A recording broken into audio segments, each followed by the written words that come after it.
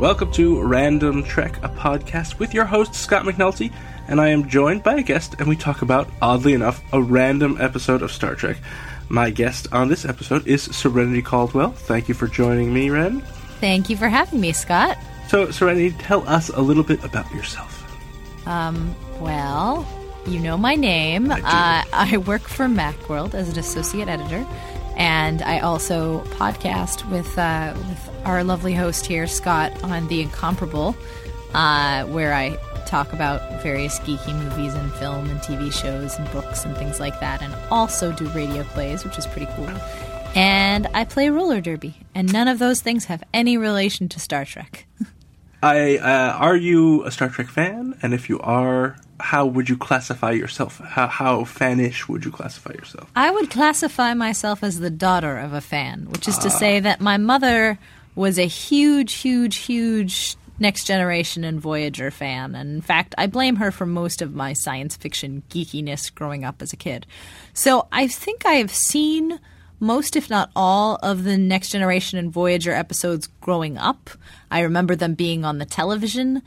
I cannot tell you in specific detail what happens in any of the seasons. It's very funny to go back and watch episodes, though, and be like, oh yeah, I really remember this. I think I was 8 or 9 and very, very fuzzy on network television, and it played on UPN, and that's not a station anymore, you know.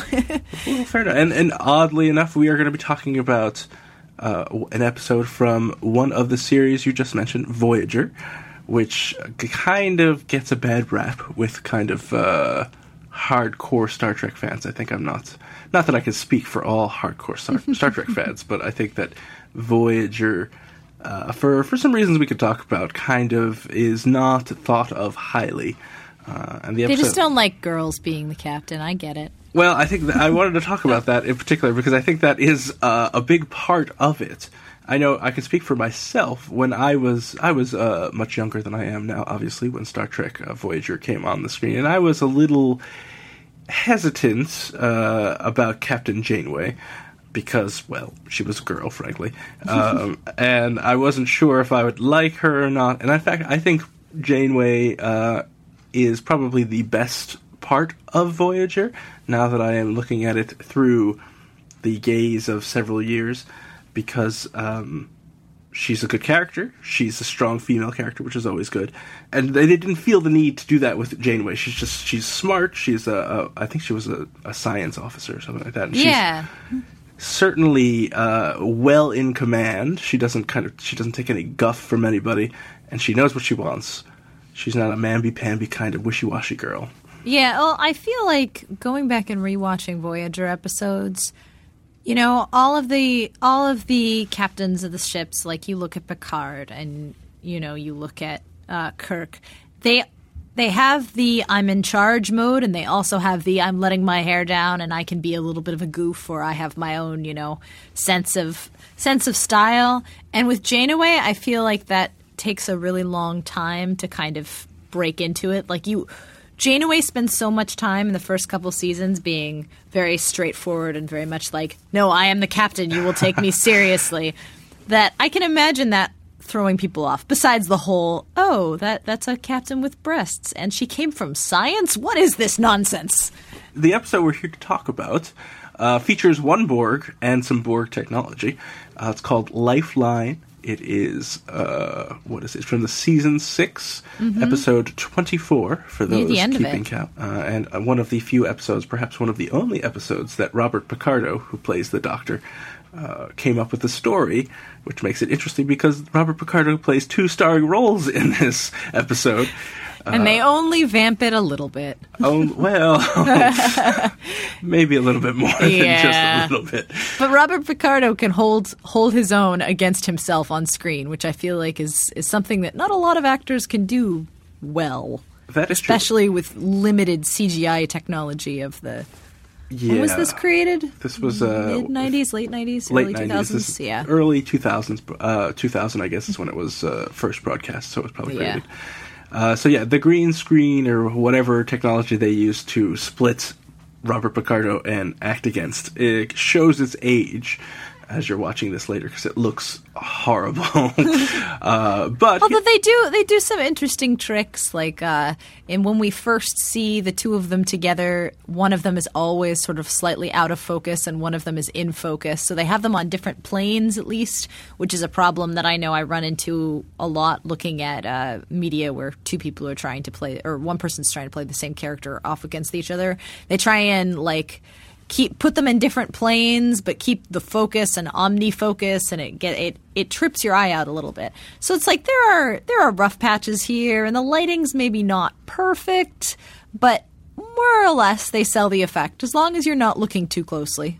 So I feel like another problem with Voyager is that they kind of lost popularity, and then they used other characters in Star Trek as a kind of a crutch, and this episode kind of follows up on another episode that introduces the idea that there might be a chance for people from the Alpha Quadrant to communicate with Voyager.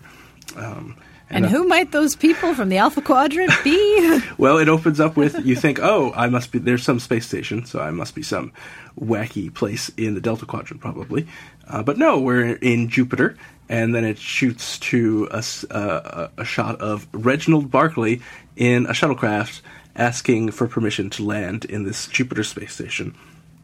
Who, of course, and Reginald Barclay is a character from the original, from the Next Generation, I should say, who is kind of lovable, has some self-esteem issues, and is obsessed with the holodeck in the Next Generation. And in Voyager, he becomes obsessed with finding Voyager. And so he creates this project to find them, and people are like, oh, give it up, Reg. But then he finds them, and he is able to send messages to them that we find out later in this episode.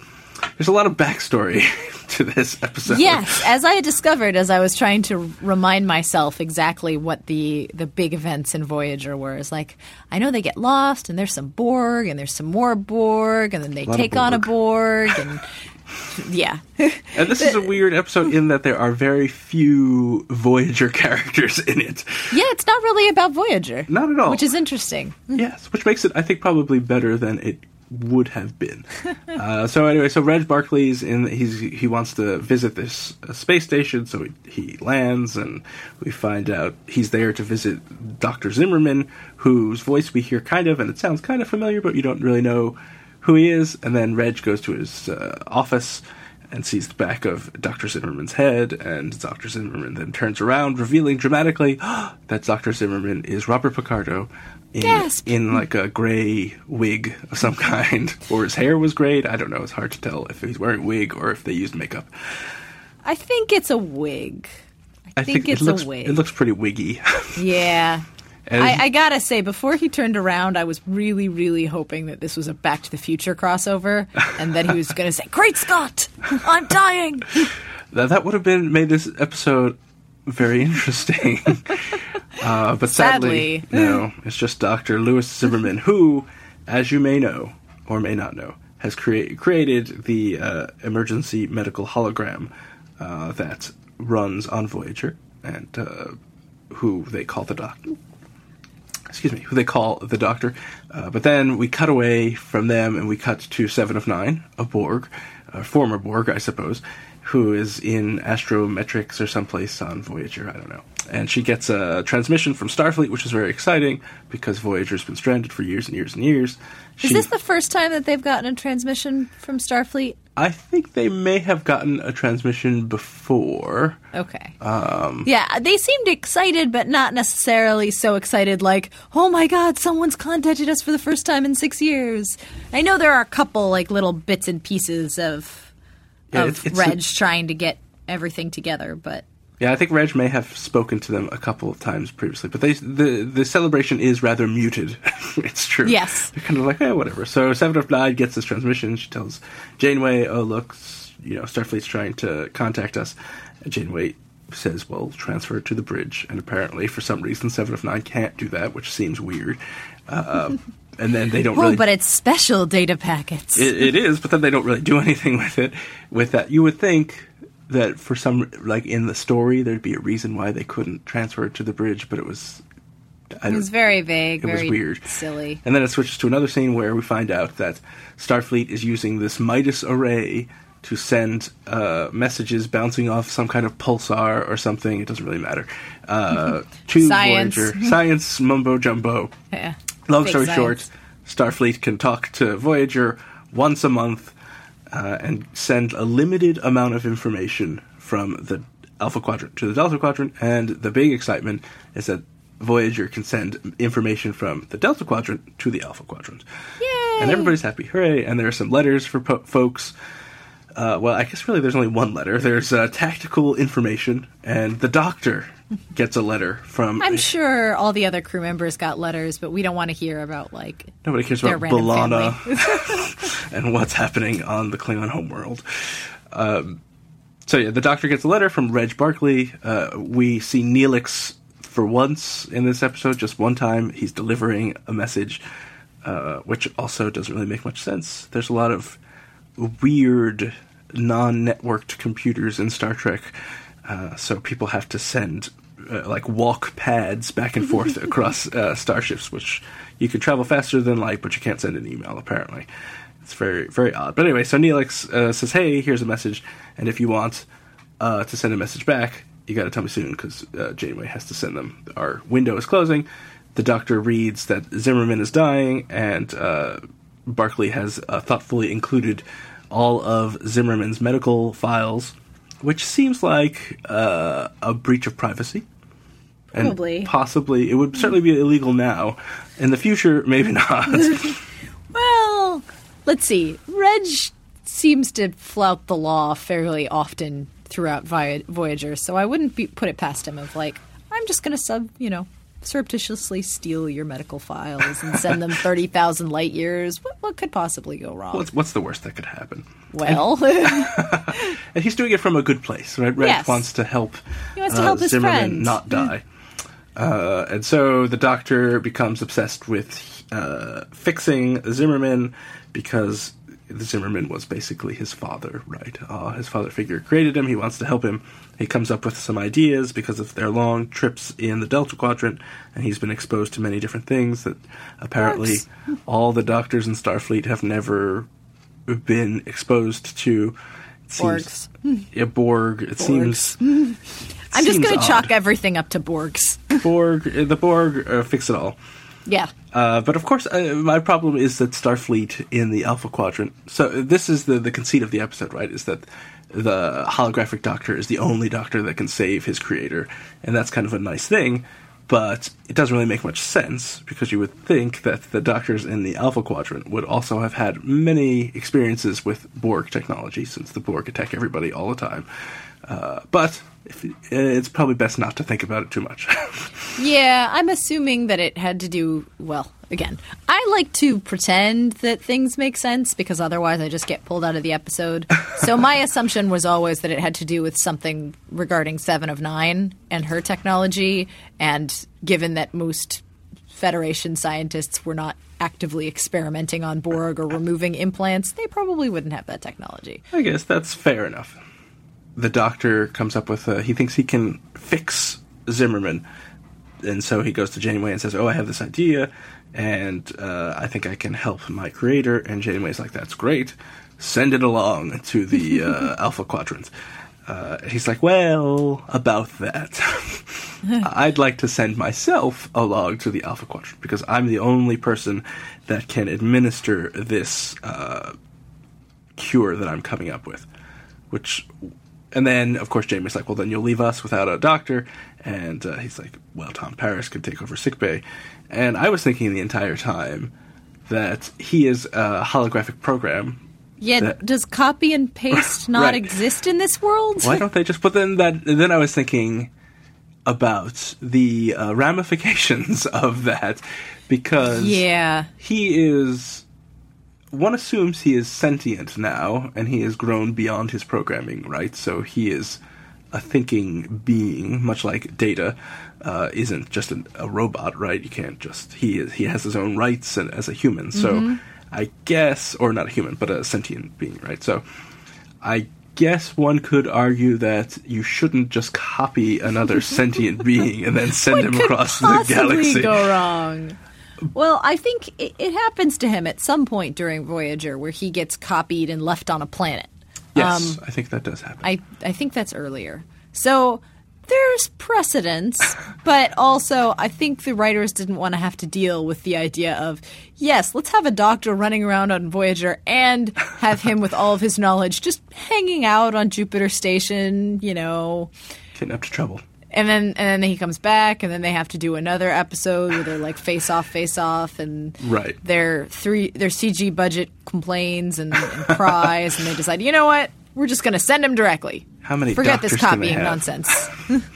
Answer: never enough. Never enough. It's true.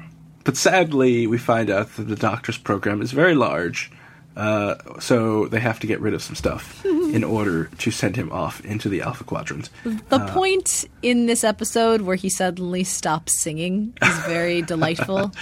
That is probably one of my favorite parts of the show, because Seven of Nine disables his singing subroutines, I guess, in mid-area, it seems, and so that he's and quite she looks confused. so smug while very she's happy doing it. about what she's done.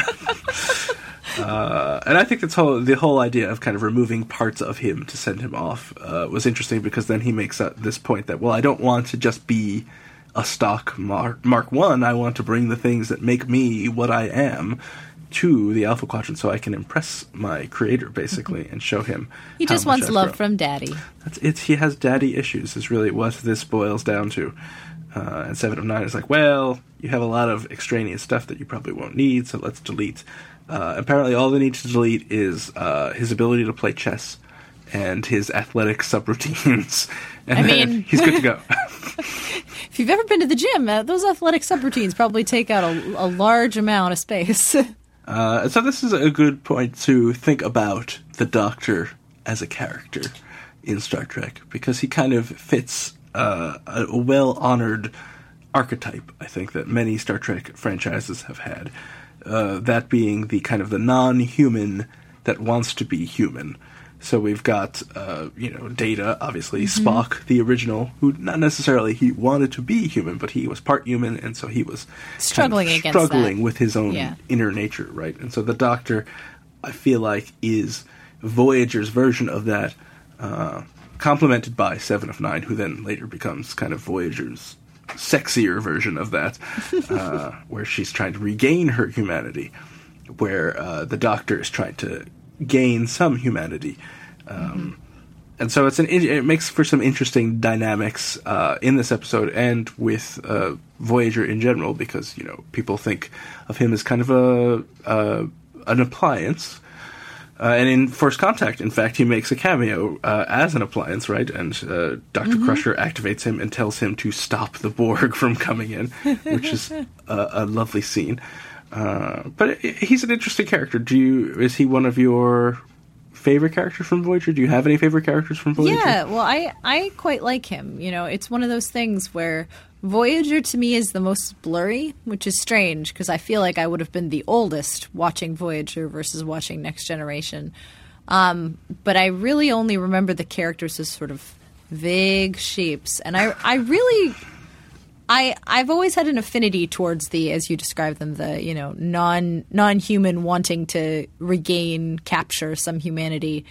They always have the most interesting moral issues, and in a show that's basically a series of morality tales, it's really interesting to see how they sort of take that path and rewrite it over varying characters, because Data has a very different sort of path through the idea of humanity than the Doctor does. And the Doctor, from the start, always has struck me as he's much more sarcastic and much more human from the get-go, and he sort of builds upon that to become more well-rounded in his humanity, rather than starting with absolutely no humanity and slowly build onto it. This episode I thought was really charming in the way that it utilized both him and his creator, and it allowed you the high compliment that I can give to Robert Picardo is that while watching this episode, at no point did I feel like I was watching the same actor trying to portray two different roles.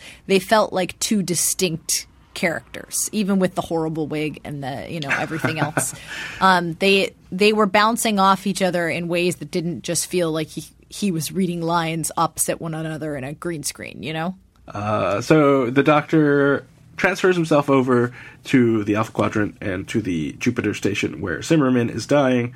And Reg is very excited about this, and he brings in the Doctor in a cylinder of some kind into Zimmerman and activates him and says, "Hey, look, I brought the Mark I from Voyager to help you." To which Zimmerman kind of is unhappy about and has a little bit of a fit because apparently the Mark I's are obsolete. Then we find out that the Mark I of the emergency medical hologram has been deactivated across Starfleet. He's the only active, the only one that's active in the medical profession, as the others have been relegated to scrubbing plasma conduits in garbage scows, basically. Whatever that means. Clearly it is not good. Was I the only one who got sort of almost human? It's funny looking at this and being like, I wonder how much of this almost human stole for its premise. That is true. It is. Because I'm like, you're basically the same exact thing. Exactly. A malfunction, flawed, too much emotion, flawed. Yeah, and then we make you delivery men or whatever they do to those other ones. Something or like put them that. in like supermarkets. Very, very true. And also Zimmerman surrounds himself with holograms, so he has a holographic iguana that talks named Leonard, who I'm assuming is named after Leonard McCoy, but they don't say that out loud. And he has a holographic fly named Roy, who does not speak. Gets accidentally squished. Can a hologram get squished? It was purposefully squished, I think. Yeah. But I guess they can be, their photons can be scattered, one imagines. Yeah. And he also has a lovely research assistant who I think, named Haley, who I think the writers wanted you to wonder if she was a hologram or not, but it's pretty clear she's a hologram from the start. Yeah, you're not entirely sure in the first scene. Like I was like, maybe it's his daughter, and then from the second scene, you're like, oh no, she's a hologram. Yeah, and she is much like Dr. McCoy on the original series. She is attempting to cure Dr. Zimmerman by prescribing him to eat copious amounts of salad and not pork chops. Definitely not. There are lots of little homages to previous doctors in this episode, including. True. I think Picardo gets a wonderful, like, I'm a doctor, not a blank. Yes. What does he say? I'm a doctor, not a zookeeper, I believe. That's right. In response to Leonard. To the iguana. Poor Leonard. Oh, poor Leonard. I like Leonard. Leonard was an odd thing. It's kind of one of those, like, oh, that's an interesting glimpse into this weird character who clearly has isolated himself, and he surrounds himself with his own creations, which gives you a very big glimpse into the kind of person that this guy is, right? As he can't interact with other people, so he has to create the people that he is interacting with. And another glimpse into him is, of course, that the Mark I looks exactly like him. Yes, and no subsequent designs. It tells me a lot that his creations are either created after him, created to be utilitarian, or created to look like iguanas and potential daughters, rather than like, you're the preeminent holographic designer of your age. You're not going to create any, like, especially given that it's Star Trek, any, busty women to bring you salad. That is a good point. I think that most holographic engineers would create a busty lady to bring them salads.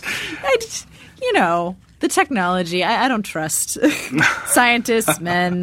Just kind of expect that it's going to happen. But no, like, the choice, it's interesting that he surrounds himself with holograms, and then on top of that, the layer of what kind of holograms he surrounds himself with are very interesting. Then they cut to so there's a lot of tension between the Doctor and Zimmerman. Zimmerman doesn't want the Doctor to scan him, doesn't want him to do anything because he's obsolete, and he's like a Stone Age witch doctor, basically. He's only like 8 years old. Although I guess if I was like, I don't know, you take what's 8 years old at this point? One of the iPod's 10 now. Oh, let's see. So more than that. So I guess one of the first. One of the video iPods or something like that. Yeah. Would you want one of the first video iPods to operate on you? You would not. So that's how he feels. Yeah. Or you take it like dentistry, using a laser drill versus using an actual physical drill. It's like there's certain things in the subject of medicine maybe that you don't want that to happen.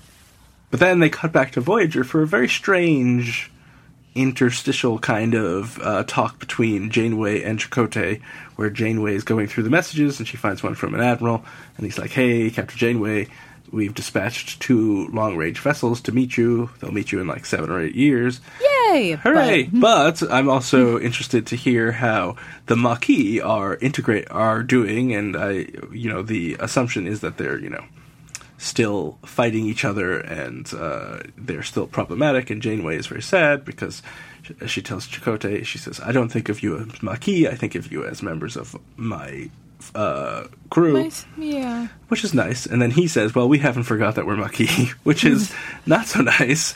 And then they never go back to that. So I've got to assume that's more of a season-long plot thread where they're like, "Oh, we're going to do this bottle episode that takes place almost entirely outside the bottle of the Voyager. Maybe we should insert some mention of, how this might fall. Impact the rest of the series somehow." Exactly. So it's it's kind of like that thing. Yeah, it's a weird little button amidst this episode, It is. but I suppose It's very it odd. has to happen. I guess. I understand what they're trying to do, but it was just very strange. I've watched this episode a couple of times in preparation for this podcast. And every time I see that scene, I think this just sticks out so oddly in this episode. The pacing is different. Everything is different about it. It is weird. I think they would have been either they didn't have enough material and they needed something, or I think they would have been better served just cutting that part out and then doing a callback in the next episode or something like that. But yeah, well, the way they pace it in here, it's very odd because you get 1 or 2 scenes with the Doctor, then you get this little bit with them on the ship, then we go back to the Doctor, and after that, I kept on expecting them to go back to Voyager because I was like, "Oh, you've set up this nice little. We're checking in with the ship. We're checking in with Jupiter. Exactly. We're checking with the ship," and then the Just- rest of it takes place on Jupiter. Yeah. And you're like, what okay. happened? Well, yeah, I was expecting to have at least one more little Voyager snippet where they show, B'Elanna or somebody talking about how, I'm happy to be part of the crew or something, and we're all one happy family, and it's going to be crazy having contact with other people or something like that. But Yeah, no, exactly. nothing. It's the first time they've gotten regular communiques. That should be something special. Nope. No, like you said at the beginning, people are very blasé about it. They're like, whatever. Cool. It's all I right. think. And so we're back in Jupiter, and the doctor says that Zimmerman doesn't need a doctor, but he needs a counselor. And of course that means that Reg Barclay should make a call to everyone's favorite counselor, Counselor Troy, who serves on the Enterprise, the flagship of the Starfleet, who one imagines is a very busy person and is involved in many important missions. As she points out, all of the Enterprise's missions are important. But Reg is like, "You really have to come to Jupiter and help this guy out because he needs a counselor." And apparently... Oh, Reg, I could never resist you and your chocolate ice cream. I found it very odd that she comes 7 light years just to talk to Zimmerman because Reg Barclay asked her to. But I guess they're friends, so maybe I would travel a week to help one of my friends with a... Well, I guess he's dying too, so that probably helps. Yeah, the dying part is important, and I transferred a program 30,000 light years. That's true. It's pretty impressive and makes Yeah, it seem important. She has a little bit of skin in the Pathfinder game too. That's what it's called, right? Project Pathfinder. Yes, Yeah, that's right. So she's there.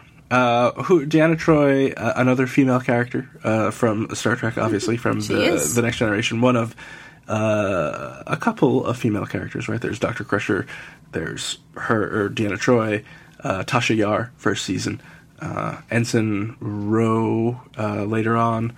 I can't think of any other kind of regular female character. Oh, Guinan. I think that's all I can think of. Deanna Troi, probably one of my least favorite characters in Star Trek, just because I find her kind of annoying. I don't know how you feel about Deanna Troi. I rewatched a little bit of Next Generation a couple of years ago, and I think I'm indifferent on Deanna Troi. It's not the actress's fault, and I think it's mostly that the writers did not know what to do with her. Yes. So she spends a lot of time kind of standing in a corner, sensing great fear and hostility, and not really doing much. And of course, there's the big Star Trek joke, right? That is that the one time Deanna Troi gets to fly the Enterprise, which is in Generations, she crashes it, which doesn't, She's an empath, not a pilot. It's true. So anyway, she shows up because she is apparently the galaxy's best counselor. And they couldn't afford Picard. And they couldn't afford Picard, that's right. He said, I think I'll pass on a cameo appearance on Voyager. But she was available, so she came. And for being one of the best counselors in the world, she does a pretty poor job. At the first, within 5 minutes, she calls them both jerks and has made the situation far worse. Because she says, neither of you are flexible and neither of you are going to work together, so I'm out of here, basically. And then they are upset. The Doctor and Zimmerman are upset. Everybody's upset. But then... Then Reg has an idea. A terrible, awful, very bad idea. This is, yes, I mean, and you get a sense that Troi was in on this idea as well, and it seems, once again, a violation of medical ethics. But... just a little bit. Who am I to say? So basically what they do is they put a defect in the Doctor's program, or matrix, as it's called, but they don't tell the Doctor that. So he thinks he's disintegrating because he's been traveled across 30,000 light years. And so they use it to kind of trick Zimmerman into admitting that he in fact has feelings about the Doctor. He cares about the Doctor is a better way of saying it. By kind of putting it in a situation where he's like, well, he's just a hologram. He's just his files are decaying. It doesn't really matter. And then Haley, who is his stalwart companion, turns and says, is that all you think of me, as just a collection of files? And ouch. Yeah, it's pretty one of those zingers. But I was very glad that Zimmerman responds with, I will not be ambushed in my own lab, kind of calling out the clear manipulation that's happening. Oh, yeah. Of course, he still is manipulated into, because I think you get the feeling that he does care about the Mark I, obviously, but he's also the kind of person that if he's given a challenge, especially a holographic challenge, he can't back away from it. So he's very interested in kind of fixing the Doctor in more than one way, as we find out. Well, it was his first creation, and as you say, not only does he repair the damage, but he goes in and he, starts turning the Doctor back on and is like, all right, get ready to have all of these new subroutines. Don't you want to be better and be fixed and not be broken anymore? And the Doctor's kind of like, but I'm not broken. I like the way I am. Even if that's curmudgeonly and angry and very much like you, Dad. Yeah, I'm just like you, Dad. I only want what's best for you, son. That's right. There's a lot of father-son kind of symbolism going on here. And in fact, they call it out. It's not very symbolic. And this is where we find out that the Mark I, he's so angry, Zimmerman is so angry about this whole thing because the Mark I is one of his greatest accomplishments, but also one of his greatest failures because people didn't like them and they would call them emergency medical hotheads and very mediocre house calls, something like that, because the personality was not very warm and fuzzy. And so we find out he spent 2 years trying to fix the Mark I, couldn't fix it, so he started from the ground up with the Mark II, and he didn't make it look like himself. I think in one episode, Andy Dick plays the Mark III or the Mark IV, so it looks like Andy Dick, apparently. And so the Doctor and Zimmerman have this heart-to-heart, heart-to-holographic heart, and they basically are like, oh, I misunderstood you, and he's like, oh, I misunderstood you, we're more alike than we thought. Everybody gets together and has a hug. Well, maybe not that much. Well, there are no hugs, but it's almost hugging. Yes, it's the holographic version of hugging, which is to say, deep emphatic nods and a couple of scans with a tricorder. That's right. It's all the scans with a tricorder. Really, that's how you know you've made up in Star Trek. If someone scans you with a tricorder. Exactly. It's almost as good as a hug. That's right. In some ways, it's even better. So the Doctor is fixed by Zimmerman, and hooray, crisis averted. And he attempts, as Ren said, to upgrade the Doctor. The Doctor's like, hey, I just want to make you proud, Dad. I like the way I am. And Zimmerman's like, oh, okay, well, I kind of understand. You've exceeded your programming. I am very proud of what you've done. Good job. And I guess you can try and save my life. So begrudging. All right, give it a try. So he does. And then the Doctor comes out and to an anxious Reg and Deanna and Haley and says, hey, I think that he'll be fine. Zimmerman will be fine. And he found something interesting. He found that there was this, basically, someone planted a bug in my program to make me malfunction. Gosh, I wonder who that could be. And this is, I like Reg's reaction is fantastic because he's kind of, he backs up and he's like, oh, I don't know what you're talking about. And then you see his eyes shift and look at Deanna and you know, oh, so they're in trouble. Yep. And of course the Doctor's outraged, but he is happy because he's saved. Zimmerman's life, one assumes, his first treatment goes well and the prognosis seems fine. And we end the episode with the Doctor taking some holographic pictures with a giant holographic camera. You know, it's really funny to watch sci-fi shows. And, you know, there are some things where you're like, oh, yeah, iPads. That makes perfect sense. Mm-hmm. And then you look at things like laptops and cameras, and you're like, oh, they're so thick. I mean, the contraption, the holographic contraption that he's carrying around looks like it's an underwater housing for a camera from the 1990s, which, you know what, it possibly could have been. It might have been, it's true. Yeah. But it is, I found it very amusing how gigantic his holographic camera was. And I guess it's a hologram. I don't understand how that works. Yeah, he's a hologram. Wouldn't he just be able to snap pictures with his eyes? You would think so, which is kind of creepy. But yes. You would think that that's what he could do. But anyway, so he takes but the whole point of him having a holographic camera, which was mentioned in the beginning of the episode when 7 of 9 was trying to deactivate subroutines, and he said, no, keep my holographic photography active because I might want to take some pictures, is at the end, he has Reg take a picture with his holographic camera. With his holographic camera and the Doctor and Zimmerman, father and son, basically, arms around each other's shoulders, kind of smiling. Yeah, you've got sort of a half grimace, half growl from Zimmerman, which is appropriate. Yeah, it's in keeping with his character. Yes. I think. It's a very memorable photo. I can see him pasting it in his mind's eye. That's right. And you can look at it because his eyes are like Google Glass, right? So he can just look at it all the time. I gotta assume. One assumes. I don't know. Well, maybe he's also taking pictures of the lab so that he can recreate it in the Voyager holodeck because he's being emailed back to Voyager right after the picture is taken. And that's the end. We don't know what's happening in Voyager. All we know is that one assumes Zimmerman has been saved. And the Doctor, I haven't seen the next episode in Voyager, but I'm fairly certain the Doctor gets back to Voyager, and he's okay. I assume it's fine. Otherwise, the next episode is, well, so we don't have a Doctor anymore. We have an opera subroutine, though. Maybe that could help us. Good enough. So there you go. The Lifeline episode of Voyager. What did you think of it, Ren? You know, overall, I really liked it. It maybe wasn't the most hard-hitting or the most, morality-defining of Star Trek episodes, but it was delightful. Robert Picardo did really good work, and even though it's very odd to have a cameo from Deanna Troi, it's like, okay, well, that sort of connects what I remember of this universe.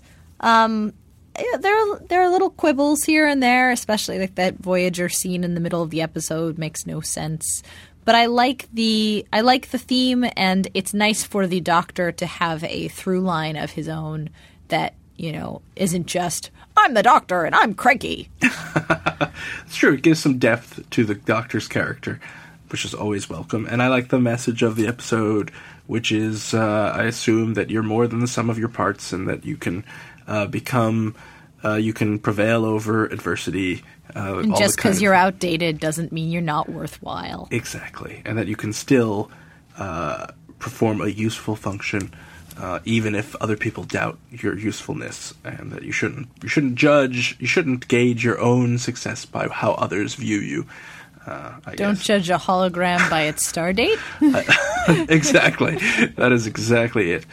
Thank you for agreeing to be on this wacky podcast of mine. You're welcome, Scott. Thank you for having me. It was really fun to kind of go down memory lane and rewatch some Voyager. Go back into the Delta Quadrant. Exactly. Or really, Jupiter. Jupiter, it's true. But it's still... We spent a little bit of time in the Delta Quadrant. Just a scotch. A scotch? A good visit. Yes, exactly. Thank you. Good warp.